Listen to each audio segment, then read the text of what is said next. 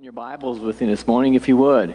The Gospel of Luke, chapter 24. The Gospel of Luke in your New Testament, Matthew, Mark, and Luke, chapter 24. Continuing in our series, The Challenge of Easter, we're talking about the resurrection today. The greatest challenge of all is the resurrection. The fact of, did it happen? What does it mean? Is it just a story and a myth? All those kinds of things. We're going to try to answer all your questions today. No, but a few of them maybe. Luke chapter 24. Keep your Bibles open at Luke 24. We'll be looking at it several times today. As you turn to that passage, we do want to remember that next week is Russ's last week here. Russell Pierce, our youth minister, is going on to First Baptist in Lexington. And I think your title is Minister to Youth and Young Families. Is that right? Okay. So he's going to start. It's a full-time position, so a big step for Russ and Amanda, so we're going to miss him. Next week will be your last Sunday. So I'm going to ask that you bring cards, and we'll do a card shower for you, okay? So don't leave without your cards next week. And so if you bring a card or a gift, we'll have a basket out there for you. And we hope you do that, because Russ has been a big part of our fellowship for several years. We've watched him grow up. We've watched his kids grow up, and his wife has kept them under control. Good job, Amanda. As always, we begin with prayer. As I said earlier, what you're doing today makes you part of something bigger than you ever imagined. You know, we say that following Jesus is a personal decision, and it is. It is an intimate thing between you and God alone. At the same time, as you live out your faith, you do it with this family of faith. Catholics, Baptists, Pentecostals, Methodists, all those isms. If they claim Jesus as Savior, you are brothers and sisters in Christ, and we all today recognize Jesus as resurrected Savior. So you are something bigger than any other organization on the planet. And it is a wonderful thing. I'll give you a few moments to pray silently. I'll close, and then we'll look at this passage together. Would you bow with me, please?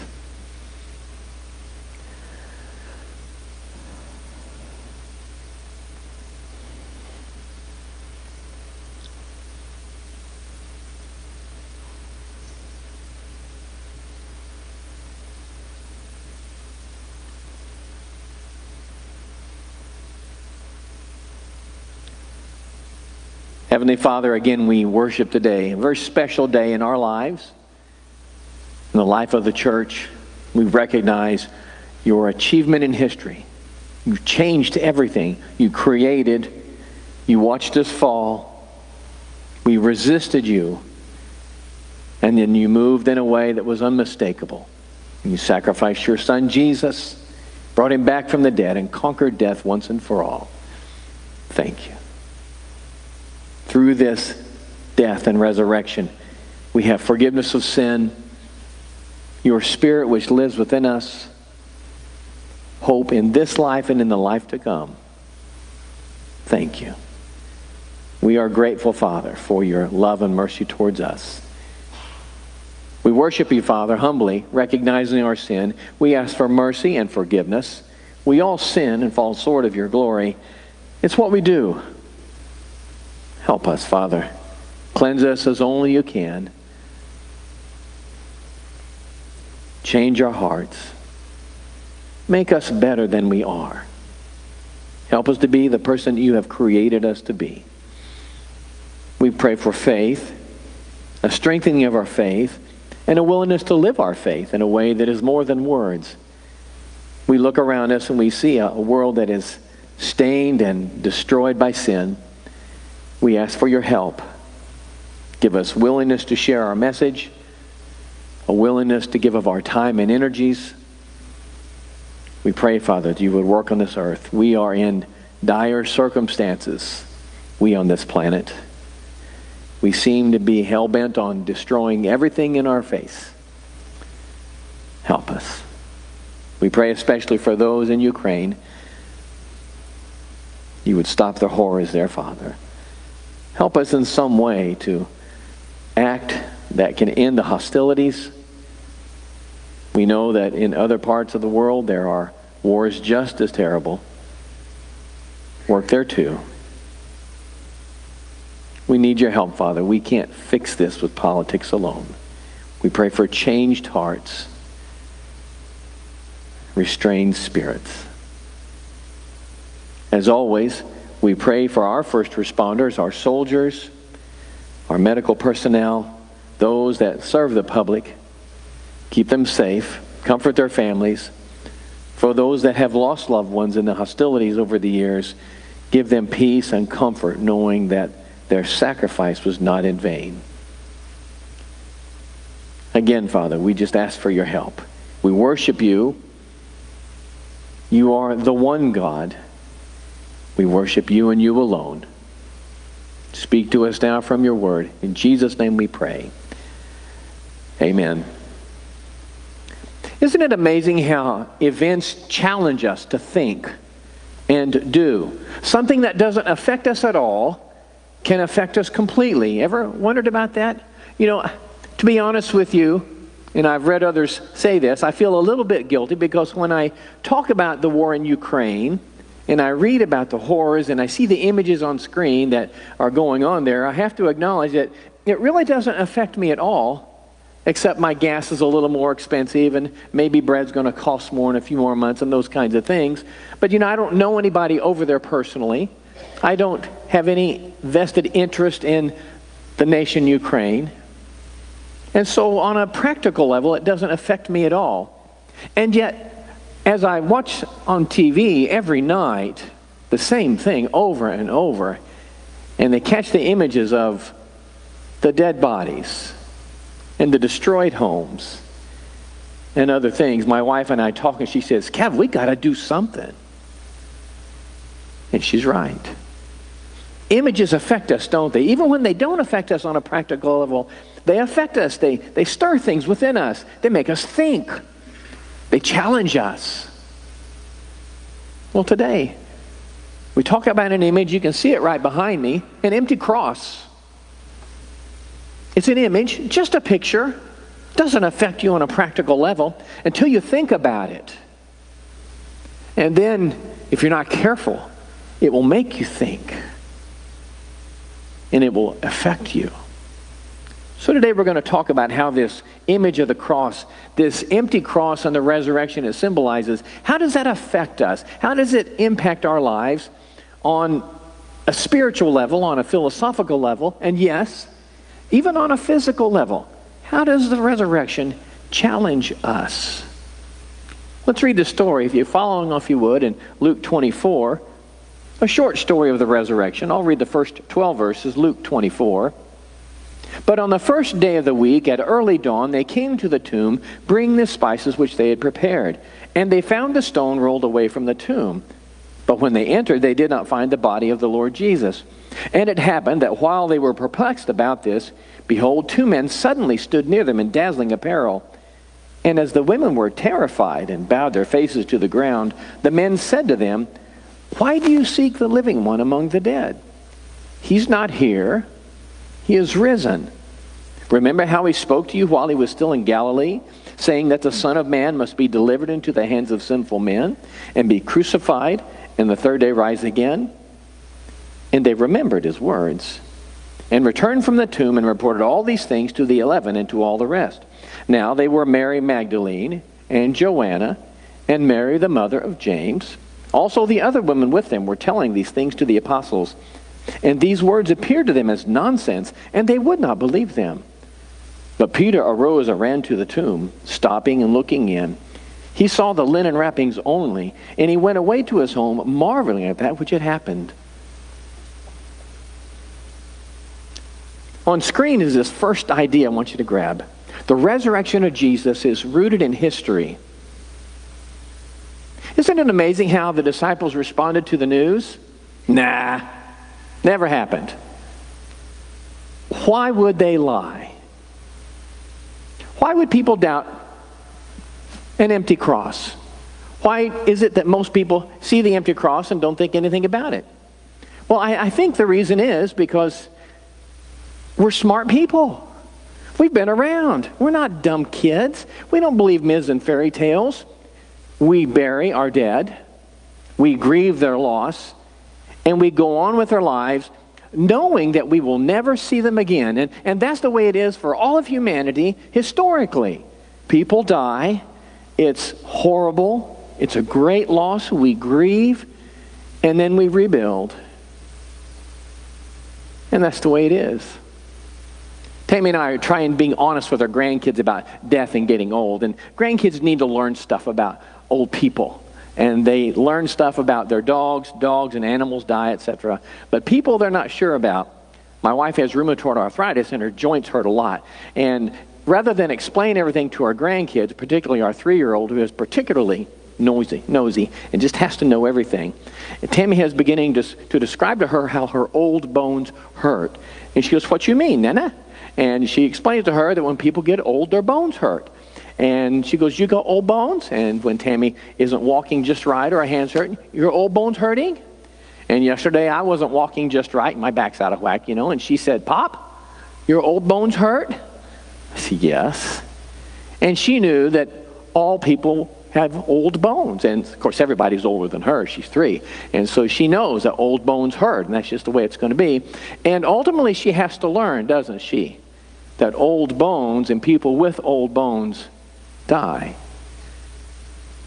It's a hard lesson. Wouldn't it be wonderful if somebody somewhere could do something that would take away that sting of old bones and death? Wouldn't it be something if somebody could do something where even though people died, we could live with the conviction that it wasn't over? That maybe there was more than just this. That maybe when Grandma was laid to rest, or Granddaddy or Papa or whomever, that maybe there was a possibility that you would see them again. Wouldn't that be wonderful? Well, you know the answer, don't you? That empty cross says somebody has done just that.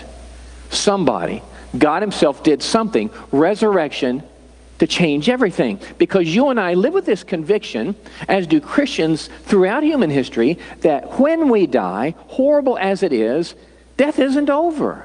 It's not all there is. Yes, this physical body is over. They will never see us like this again. But we live with this conviction that in eternity, and we don't really have any details, something is going to happen and it's going to be wonderful. And you and I will see those that have passed on before. No details. We'll have some kind of physical body. We know that. We will know people. Probably relationships will be a little bit different. We don't know all the details. Amazingly, God hasn't confused us with a lot of stuff we might fiddle with. Rather, he just says, trust me. The resurrection means I've beaten death. The sting is taken away. The finality of death is no longer. It's just something that God has taken care of. Paul said it like this: death is swallowed up in victory. We have victory over death through our Lord Jesus Christ. So even though we still experience death, you and I, with our old bones, will die. That's not it. Just the beginning, so says Paul. He says, and he likened this death to those that are going on a journey, and he used language of the shipyard. People who die are casting off on a journey. So death isn't the end. In fact, from the biblical perspective, death is the beginning, because this is just a preliminary thing. Right now, things can be really good, but there's so much stuff that isn't. But someday, because of this empty cross, life will be absolutely pure and wonderful for those who follow Jesus. The resurrection manifests God's power on earth. So on screen are a couple of ideas here. The resurrection demonstrates God's willingness to work on our midst. One school of thought has this idea that God created the heavens and the earth, and then he walked away. Others reject this whole idea of creation completely. And yet the Christian perspective is, not only did God create the heavens and the earth, he fully intended to be involved in your life and in mine. In the garden, remember, there was this conversation going on between God and the first couple. Literal, yes. Parable too, yes.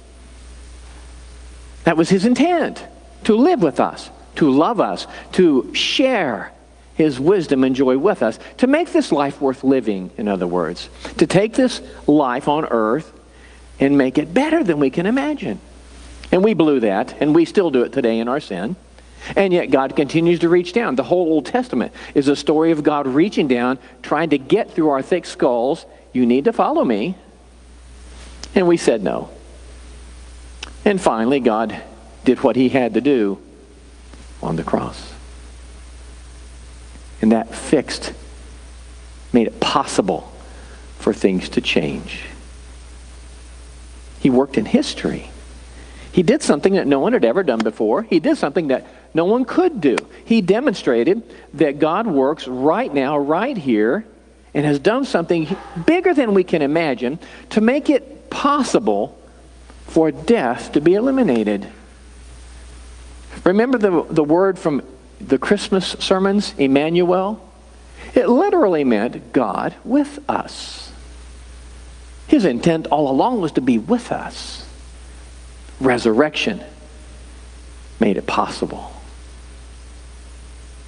When you receive Jesus as Savior, you confess your sins, you ask him to save you. You don't become perfect, but you open up your life to God's influence. The scriptures teach us that the Holy Spirit, part of God himself, comes and lives within us.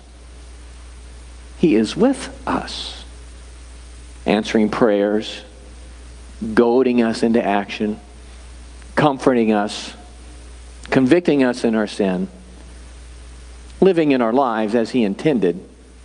One of the other things is the resurrection is an act of God that can be seen by everyone. Not everybody who sees an empty cross understands it. If you ever get an opportunity and someone says, I wonder why they do that, tell them. Because that was when God changed everything. And they'll go, what in the world are you talking about? Tell them. It's when God's Son died on the cross and God brought him back from the dead to give us a chance at new life. It's a symbol that everybody can see. It's not a fashion symbol, even though some people have reduced it to that. It's not just necessarily a religious symbol. In fact, as if you remember, the symbol of the cross before Jesus was a symbol of defeat and curse and shame. It was something that the Roman government did to kill murderers. And it was understood. If you were hung on a cross, you were worse than any animal. And then in a single act, God changed everything, didn't he? He acted in history. He acted in a way that people could see it. And to this day, you, with a simple act of a symbol, a picture, or talking about the cross, can bring something greater to mind that sometimes people just don't understand. But God fully wants us to understand it. I'm kind of a history buff, not crazy history buff, but some things out of history just stick in my mind. One of the things I've learned over the years in history is that historians understand, and you probably know this, that the farther back you go in history, the less we know for sure. I mean, we don't have any eyewitnesses. We have people telling stories, and then we read newspaper clips, and then you begin to realize, and this is where it gets kind of sticky, the newspaper clips from 100 years ago were written by one person in an isolated time, and he may not have been thoroughly versed in the facts. And we know from our own culture that sometimes just because it's in a newspaper or a newscast doesn't mean it's believable or true, right? We know that. We have to fact check on all those kinds of things. The farther back in history you go, the more difficult it is to know what really happened.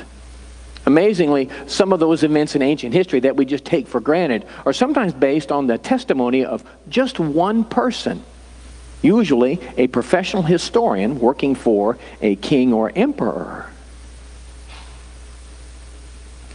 Scholars say that the most reliable forms of ancient communication are personal letters, because typically in personal letters, people were just writing things to someone they loved, and it wasn't usually something with an agenda. It was just, they were just writing about life events. So personal letters are what you want to see if you're reading in ancient history. And amazingly, you know what you carried in today, many of you? A scripture, a Bible. And do you know that almost every book in the New Testament is a personal letter written from one individual to a group of individuals or to another individual. Personal letters that are the most authoritative witness in ancient history. And you've got a Bible full of them. Personal letters where somebody wrote about they saw this man come back from the dead. Jesus appeared 10 times, some say 11, sometimes to an individual, this is after the crucifixion, to a couple of women, to a couple of men, to the disciples again, to a crowd on the beach, to well over 500 people. Eyewitness accounts that defy the test of hallucinations, because typically mass hysteria is all the same. Everybody says the same thing, but that's not what happened. Jesus appeared to a number of people in a variety of situations, and we have all these different experiences verifying that, at least as much as anything else we know about, this resurrection of Jesus is history. It's good to know. God worked in a way where people could see us. One other thing that verifies this story and gives it some sense of authenticity. At the crucifixion, Jesus' followers were terrified because they understood if the Roman government was willing to kill this guy Jesus, and the priesthood wanted him dead, probably all his followers were subject to the same thing, and they were right. So they kind of snuck away and they hid themselves and they laid pretty low. And then the whole resurrection thing with Jesus' appearances and his ascension into heaven and all those kinds of things. And dramatically and almost magically, more than magic, they were changed. And this group of fraidy cat disciples, 11 now, eventually made 12 again, they became these bold people that simply would not shut up about the resurrected Jesus. In fact, as we know that for the most part, they went on and carried on this dramatic ministry where they literally traveled everywhere they could, telling everybody that would listen to them about the resurrection of Jesus. And they didn't care. And they were beaten. And many of them were martyred for the faith. And they didn't care. Something about that resurrection story changed them. They saw the resurrected Jesus, see. It happened, rooted in history. And we can't prove it. We understand this. Some scholars say, well, you still can't believe it. And because, we don't have video, even though we know you can't trust video, and no eyewitnesses are alive today, we know that eyewitnesses don't know to tell the truth. All the things that scientists and scholars say, listen to them. But still, the argument for the resurrection is pretty strong. As strong as anything else out of ancient history.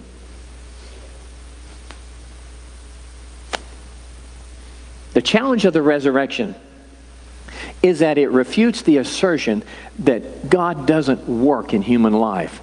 If the resurrection is true, if God worked and manifested himself in the flesh through Jesus, and Jesus lived on earth and did the miracles, if anything in the New Testament is true about this Jesus, particularly the crucifixion and resurrection, then the idea that God doesn't work is refuted. And there's the challenge, isn't it? Because if God works, if anything about this story is true, well, then there is a God who can make a difference. And that changes everything. There are people who say, well, gods are okay, belief in gods if you need to be religious, but they really don't do anything. It's all your own imagination. But if the resurrection is true, well, that flies out the window, because there is a God who does something when people need something done. One other thing on screen. God's power over death gives us hope for the future. Jesus had a conversation with a woman, Martha, had a brother, Lazarus. Lazarus was dead. She was lamenting the fact that if Jesus would have gotten there earlier, he could have done something, because Jesus was a healer, and they knew that. And the conversation was, if you'd have just gotten here earlier, you could have saved him. He said, Martha, I am the resurrection and the life. She didn't get it. Jesus meant death is not an issue. The rest of the story was, of course, he went out and he called Lazarus from the dead out of the tomb. And there was a huge party. The Bible doesn't give us any details, but you and I both know that if your loved one came out of the grave like that, there would be a party. And it would be a several-day party. And it would be worth it as an extravagant a celebration as you could do, because Jesus conquered death. This thing called death is just so final. As my little granddaughter says, "Pop, you got old bones?" Well, yes, I do. Thank you for bringing that up. And she reminds me that my days are numbered, as are yours. And I don't want her to understand or worry about anything yet. But she will come to realize what those old bones mean, won't she? Of course she will. So, the fact that life and death and this life will come to an end is pretty hard to take. But for the fact that because of this resurrection, because of what God has done in Jesus, it really isn't the end. So on screen are some things we can gain. Hope that comes from the resurrection. Strength for this life. Here's the way you can think, based on the truthfulness of the resurrection and the fact that God does stuff. We can think like this. When you're confronted with a difficult situation where you just don't know what to do and literally nothing can be done, maybe it might be a good idea to think like this. You know, if God raised Jesus from the dead, maybe he could do something with me.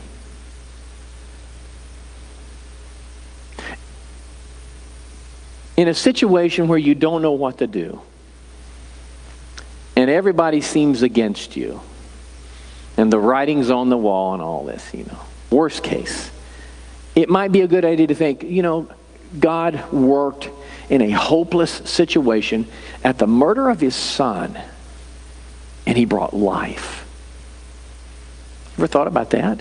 You see, this is what God does best, and I've done this over the decades as pastor. I've done several hundred funerals, and strangely enough, and it's kind of a perverse thing here, I really enjoy doing funerals. Now, I don't like doing weddings that much. Too many emotions, which is kind of bizarre comparing it to a funeral, but weddings are just difficult.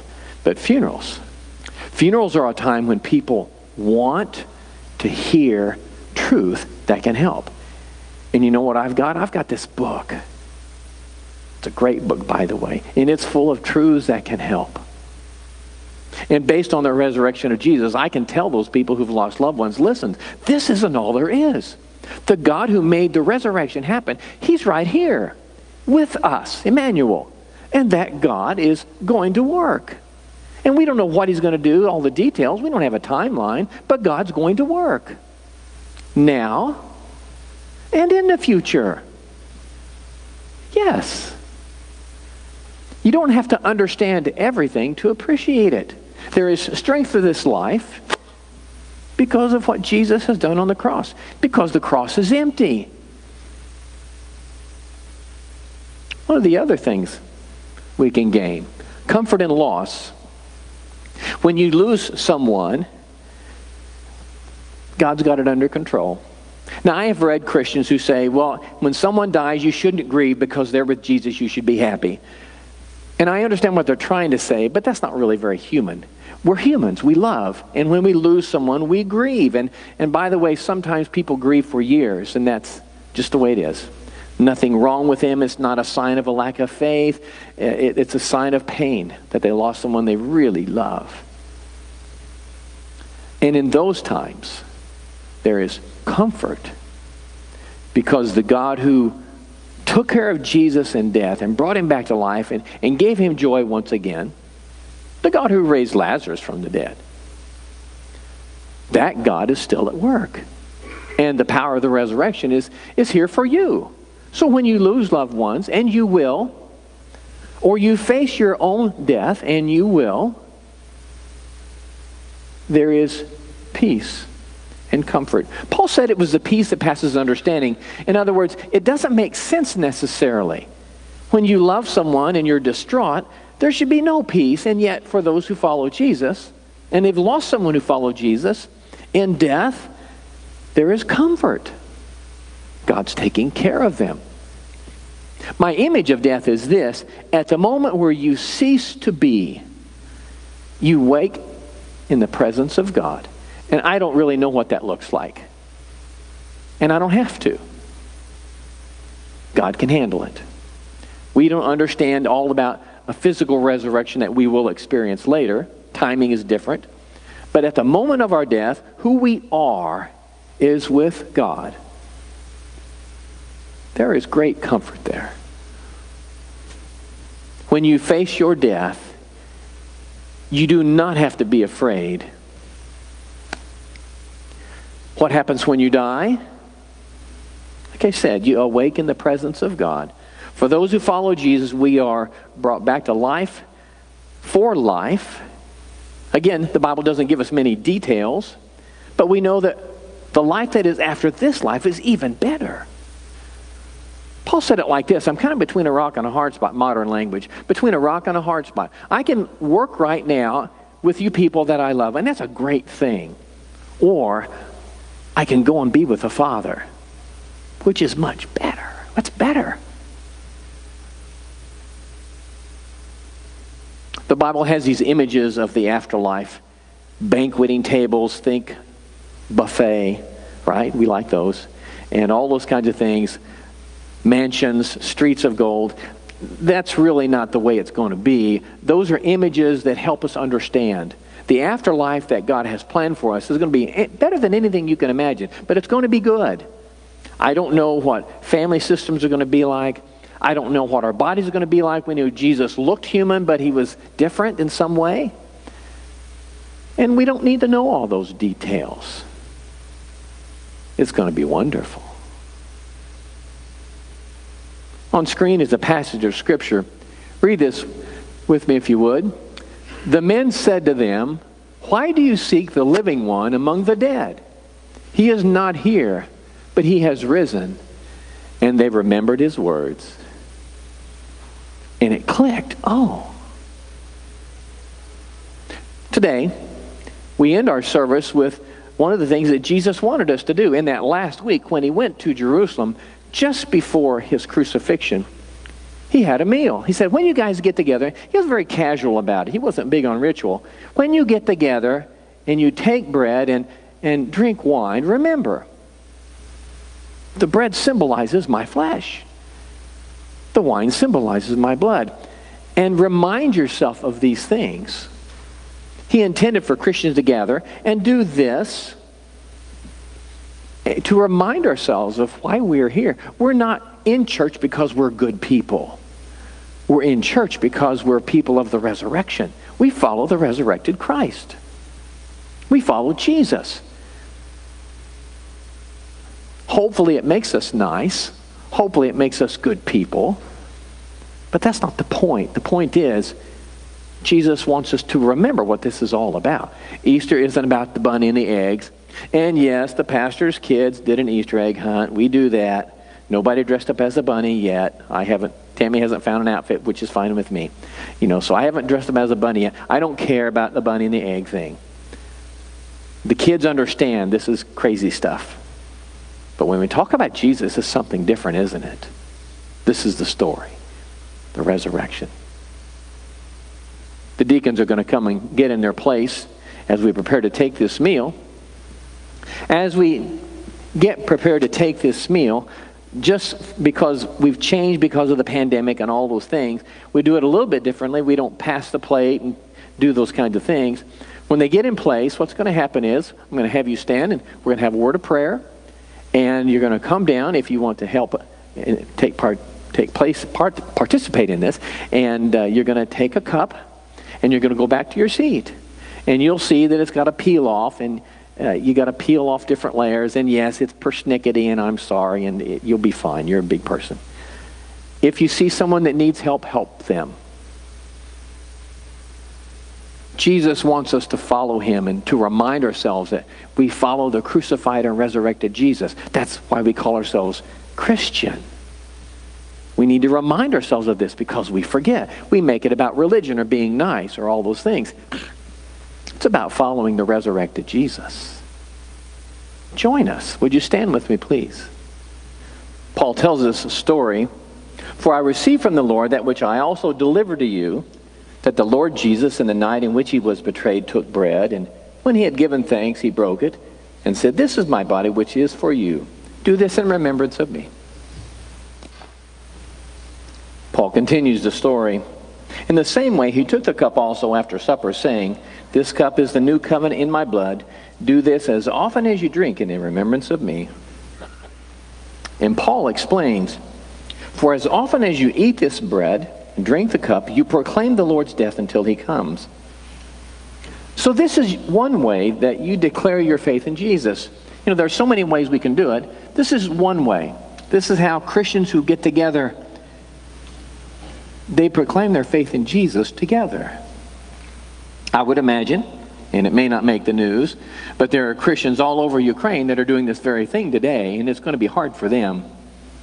But what it does, it gives people a sense of strength, because even in the face of death, there is hope because of resurrection. And that's one of the great challenges, no matter what. Even when people can kill you, you win because you trust resurrected Jesus, not the powers of man. Why don't you stand with me? Nate's going to lead us in a closing hymn of commitment and invitation.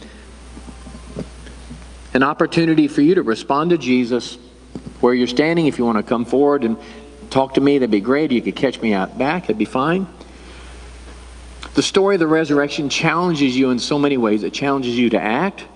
It challenges you to believe. It challenges you to trust and do. Step up to the challenge and allow God to work with you and bring you life, both now and in eternity. Nate?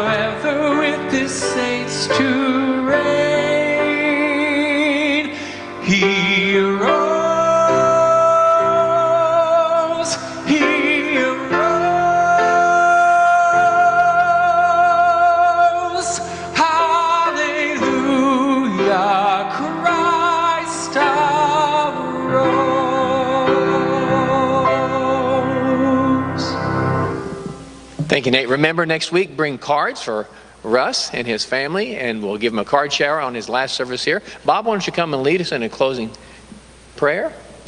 So glad you came to worship with us today. Go in peace because God, the resurrected Jesus, is with you. Bob? Thank you. Father, we thank you again. We ask that you be with us as we leave today. Going forth, most of us, to gatherings of family, friends, dinner. Help us to live our lives, live our week, our days ahead in a way that will honor you, your way, your will. In Jesus' name we pray. Amen.